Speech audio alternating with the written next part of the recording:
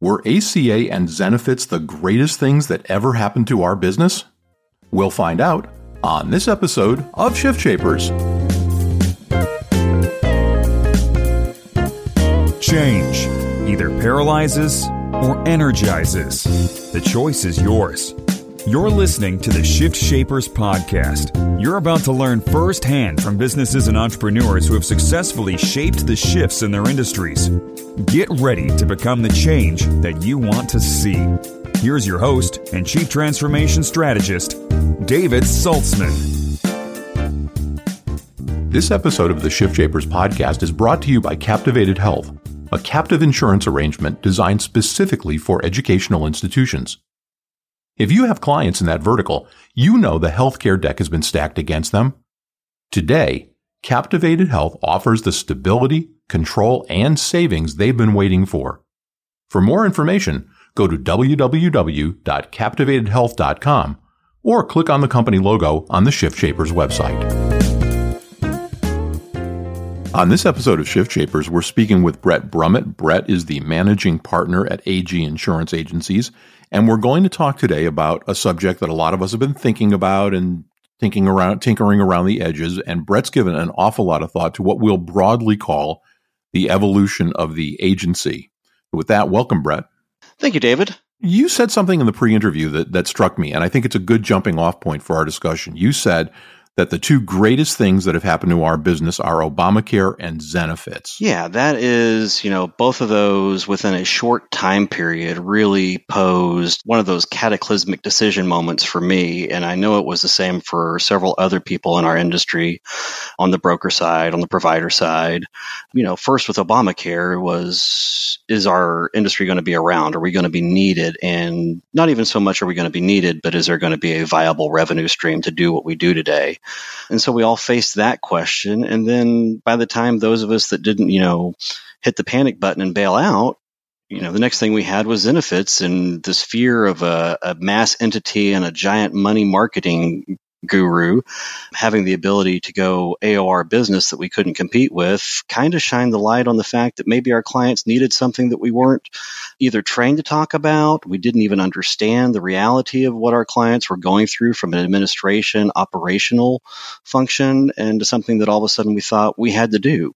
And so those two things I really think shook up everyone in our industry. First, to how do you have a longevity and an existence when you're having to change the terms of what you sell, how you get compensated for what you sell, and then the other vendors that are going to do the same thing because there's enough, or at least there was, and I still believe there is plenty of revenue built into the process that maybe sometimes we're not the most appropriate vendor. And that harsh reality made us take that gut check. And I think that's really put us all in that crosshairs of how do we evolve going forward. For a lot of people, though, the Zenefits, the initial Zenefits thought was, oh my gosh, they're giving away free stuff. And it didn't take long, I think, for most serious practitioners to realize that that wasn't really the problem. Serious practitioners figuring out that it didn't take, that it wasn't all free. I do think they figured that out pretty fast, but, it takes a long time for someone to get and delve down into that and see what they're giving. And just basically they're doing what we do for free, and they may not be the best at it, but the other stuff they're giving away for free caused that mass hysteria of agencies and firms and solo practitioners buying things to give away to kind of be in the we can do it too scenario. And I think that caused I think the fallout of it was great because we had new vendors develop product, but I think the initial motive behind it maybe was the wrong motivation, just to sell, to save your business. How did the industry as a whole get to be so, for lack of a better word, complacent? Without blaming, and I would take the blame too on this, I think we got very accustomed to a pretty fast rise in premium from a health insurance standpoint for sure. Maybe not on the other product lines, but of the health piece, it's just not that long ago, back in the early 2000s, late 90s, when we were talking about $97 employee and $350 family rates in our region, to now where it's pretty commonplace to talk about $800 and $3,000 rates between individuals and families. And there's even though everyone screams about reduced commissions, we got very complacent over being paid for renewal increases. And we started building bigger staffs, and it was all okay. And there was enough margin that we were all able to keep adding on and keep growing and keep visioning a bigger agency, to the point, I think that's actually what's led us to a lot of the conglomeration mergers now, because we hit that tipping point where everyone's starting to see a slower margin of profit, and they want to go back to seeing a bigger margin of profit that got spoiled with during the insurance increases, providing more revenue and not having to grow a client base. A number of years ago, Newt Gingrich wrote a book about what was going on in the insurance industry, and it was pretty prescient. And he talked about the necessity of understanding the difference between reforming something and transforming something. Do you believe that what we need is a series of reforms, or are we talking full-scale transformation? I believe we need full-scale transformation from both a health provider, industry, payment, and especially on the sales organization side. I look at the sales organization today on our side much differently than I did 5 years ago. I am much more concerned about the things we do that have value to what someone is not necessarily willing to pay for, but so someone would want to pay for, someone needs to pay for. What are their needs? What are their pain points operationally that we have skill and scope to do on our end that maybe aren't necessarily just insurance consulting? So we've stepped outside of that. And I think that's a transformation, not so much because we're not really reforming that core need of some kind of medical care, but we're transforming the things that go around it and how we talk about it and the areas that we are able to be experts in. Now, that being said, there's a lot of transformation, I believe, that needs to happen on the actual health provider side, as some of your other guests have pointed to in previous podcasts. And it is an exciting time for that part of the industry as well, for us to be able to speak about things that impact individuals, employees, corporations, and employees and dependents of corporations that we work with. And that's exciting for us. For a lot of agencies, that first step outside, as you termed it, I think was compliance that came about as a result of PPACA. Where's it gone from there? What are the newer things that you're seeing that are being transformative for agencies that are successful? The agencies that are successful are taking on not only compliance areas, learning things that they probably should have done previously. I mean, for me, I know I never had really read through every single piece of an ERISA document until the last 5 years. I had never gone through every page and asked what that terminology meant. So shame on me and shame on my firm for the fact that we hadn't necessarily known it to a T. And so the next step has been really the technologies that can impact the employees and the administration at our clients. So, we got very involved with benefits administration that has now morphed into something much more than it originally was, to where we're doing more full-blown human capital management, HRIS type system work, because we see the exciting potential there as we're drilling down to the smaller clients and making ways to communicate all the way down, like I said, to the dependents of an employee, which is extremely exciting. And there are lots of tools that are starting to come to market, and that's exciting. I guess the challenge in looking at some of them is that they're not being built by folks who really understand our business. As you're selecting a tool for your agency, what are some of the things that you look for? The thing that we've really learned over the past few years is that it's never going to be as good as the demo. No, not critical of any vendor specifically, but you're always going to see the best thing during the demo. So for us, when selecting something, we've now gone beyond the demo, the sales rep, or even a small trial period to really ask questions about who else is an experienced user, and not only just asking who has used a tool, being able to contact, reach out to them and find out who's not only their subscribers or people that have bought something, but who's their power users, who's the one that pushes the envelope, to know and understand where the glitch is, the parameters, and how far you can take something. Because we've done several iterations of several different softwares and different technology vendors, and they've all had highlights of being fantastic, and they've all had a few deficiencies that we've either learned to live with or made the decision at some point in time that it's not something we can live with and we have to move elsewhere. And that's painful organizationally, and that's painful for your clients too. So it's something we no longer take lightly, because it's a huge, massive decision from your own staff's overload of technology to how much and what kind of behaviors you want to train and drive at your client side. Commission compression is, as you mentioned, it's a real thing. And yet, with less top line, agencies are being asked to do more things. How does that impact staff and staff training? What are the keys that you should look for in building that out so that you don't outkick your coverage? The first thing, and that's a great point talking about staff and staff training, because you can't do it all on your own anymore, or you have to be very clear about what you're able to do and do well. So being able to grow staff, I believe it's real important to take what you're taking on, how not to outkick that coverage, so to speak, is do you have the right people, or can you get the right people to facilitate on a promise of a service delivery, and is there enough revenue behind it? So I look at things from the standpoint of I'm willing to take a loss as we develop a service line for sure, but can I at least come close to breaking even at 50% of what I'm going to spend on technology and staff that first year so that we can get to a break even the second year so that we can have a profitable line for the third year? Because having a fee for service line of service, which I think is paramount to survival, is something that you need to build now so that you're not caught by surprise with commission compression, or even at certain areas, maybe things where commissions disappear completely. And now, a word from our sponsor. Captivated Health is a single source solution for your clients and prospects who are in the education vertical. The founders of Captivated Health have nearly 20 years' experience working with educational institutions, and over that time, they've developed a keen understanding of the unique problems these clients experience.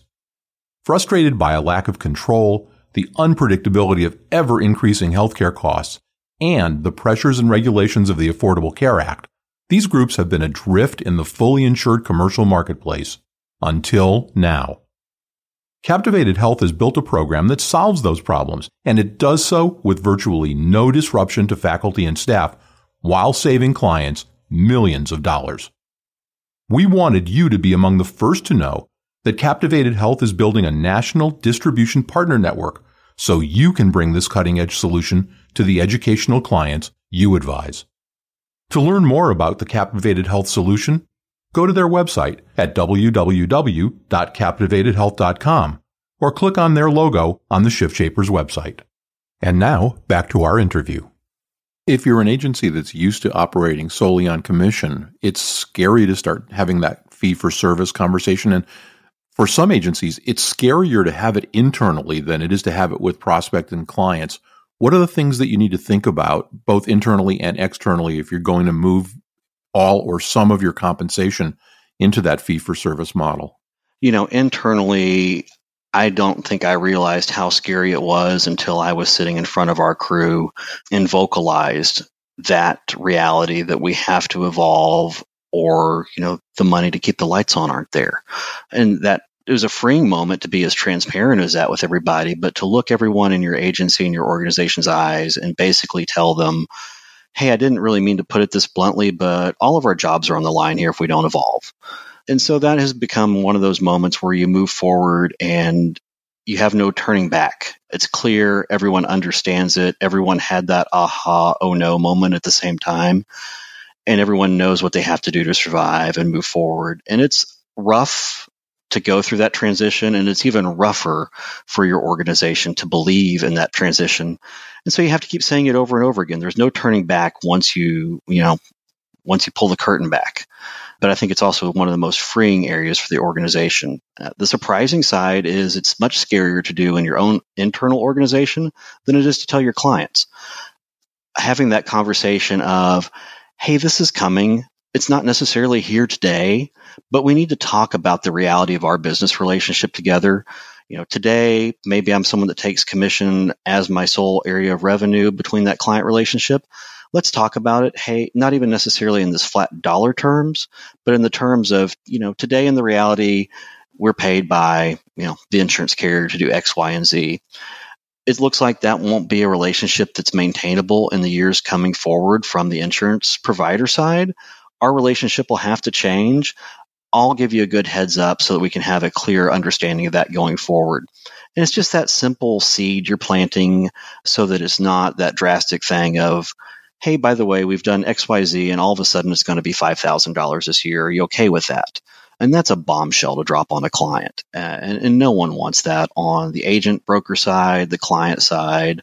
And I would say even the vendor side doesn't necessarily want that, but I don't think they're as cold-hearted as I might make them out to be from time to time. So you just need to kind of ease into it and prepare clients in advance? Yeah, I mean, that's the best advice I can give anyone is, number one, be transparent with your own internal staff of where you're going and what you have to do, but then ease your clients into it because everyone's going to believe it. The more you talk about it, we're in the new age of truthiness. The more you talk about it, the more it becomes reality. And while that may be not appropriate in some areas, as you talk about the future of your agency and you know where you're going, I think you do have to talk about the reality that maybe you don't live in today, but you're going to, so that everyone understands it and it does become that shared collective truth in your own organization. And that helps people have those conversations with clients. Once everyone really believes it internally, having that external conversation is a whole lot easier. One of the other things that I know a lot of agencies struggle with is whether to insource or outsource. So how do you determine what you do in-house and what you go outside for, and how important, as we go forward in transforming the agency structure, how important are strategic partnerships going to be? Ooh, it is probably the $1 million question. A lot of agencies look at outsourcing some of the technology and some of the implementation and execution from, just say it's something basic like a benefits administration. I don't mean to say that benefits administration is simple, but it's too involved from a enrollment standpoint and maintenance. That is very easy to outsource. We looked at outsourcing that and just had that really unknown, uncomfortable feeling that that's a lot of our client data we're giving to somebody else, and it's going to live in someone else's laptop, in someone else's office, possibly in someone else's car, in another state. And while we can't control every security protocol, obviously, we've seen that time and time again, no company can control every security protocol.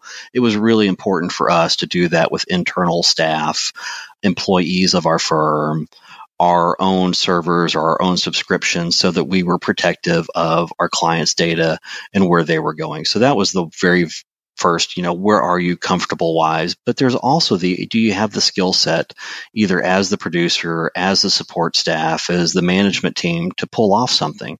And it's hard. I mean, it is not easy. We have delved into really, really complex stuff, and we would have been better served from an operational standpoint to outsource a few of the things when we get to the complex stuff. But we are a lot more knowledgeable and have become a lot more of the industry experts on certain items because we've taken off a really big challenge and we've found a way to be successful. And it's real empowering. So how do you make that decision? It's a super personal decision for each agency, but it shouldn't be one taken lightly.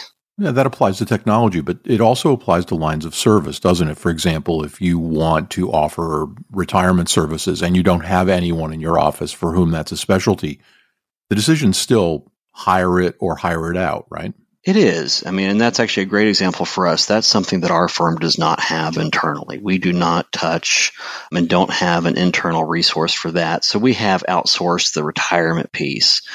And that's been a fine decision for us. It's not something that we look at and doubt in its ability for us to have trusted partnerships.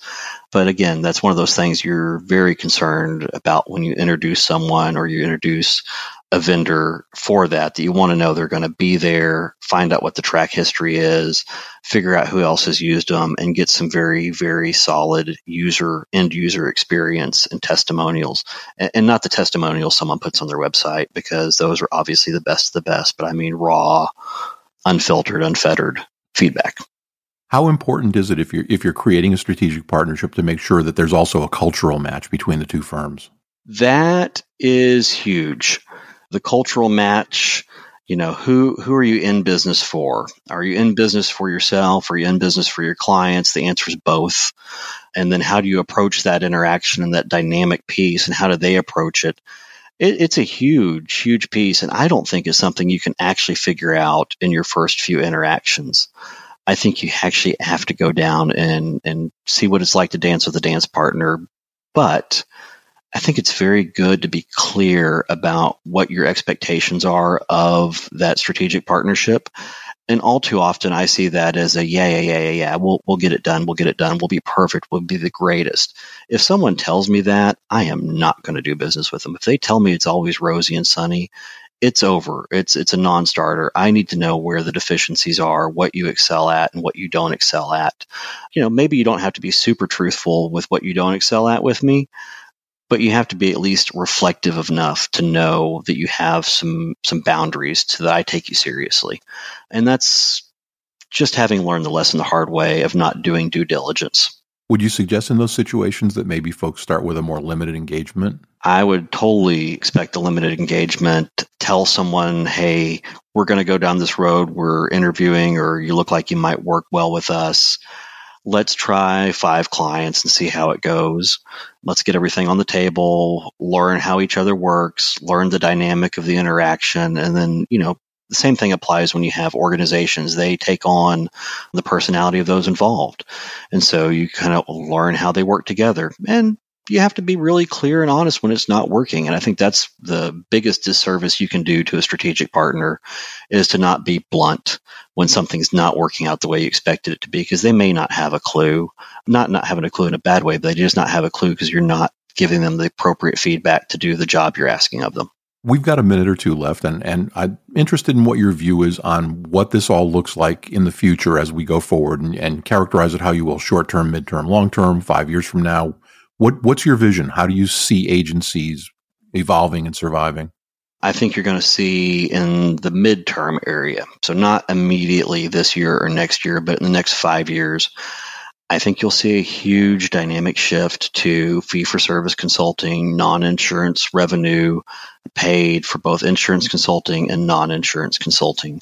I think that'll become rampant and like wildfire in the next 5 years.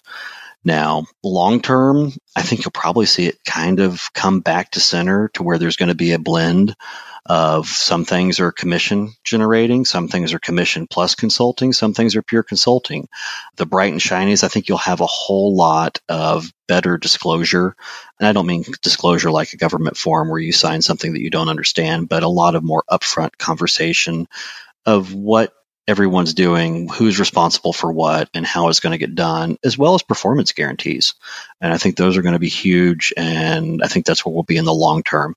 In the short term, I think it's just going to continue to be more brokers getting into more areas that they're learning. And that's actually pretty exciting, especially when you talk about technology, because the price point of entry is becoming so much less, and the products that we're able to use today and that are being marketed to our firms, my firms and everyone else's, are so much more usable and better. And it's really, really exciting from that standpoint to me for the industry. Come back and visit with us again, and we'll see kind of where this is all driving. Bret Brummitt, managing partner at AG Insurance. Bret, thank you so much for sharing your time and your expertise with our audience. Thank you. The Shift Shapers podcast is a production of Strategic Vision Publishing and David Saltzman. This podcast may not be reproduced in any form, in whole or in part, without the express written permission of the producers. All rights reserved.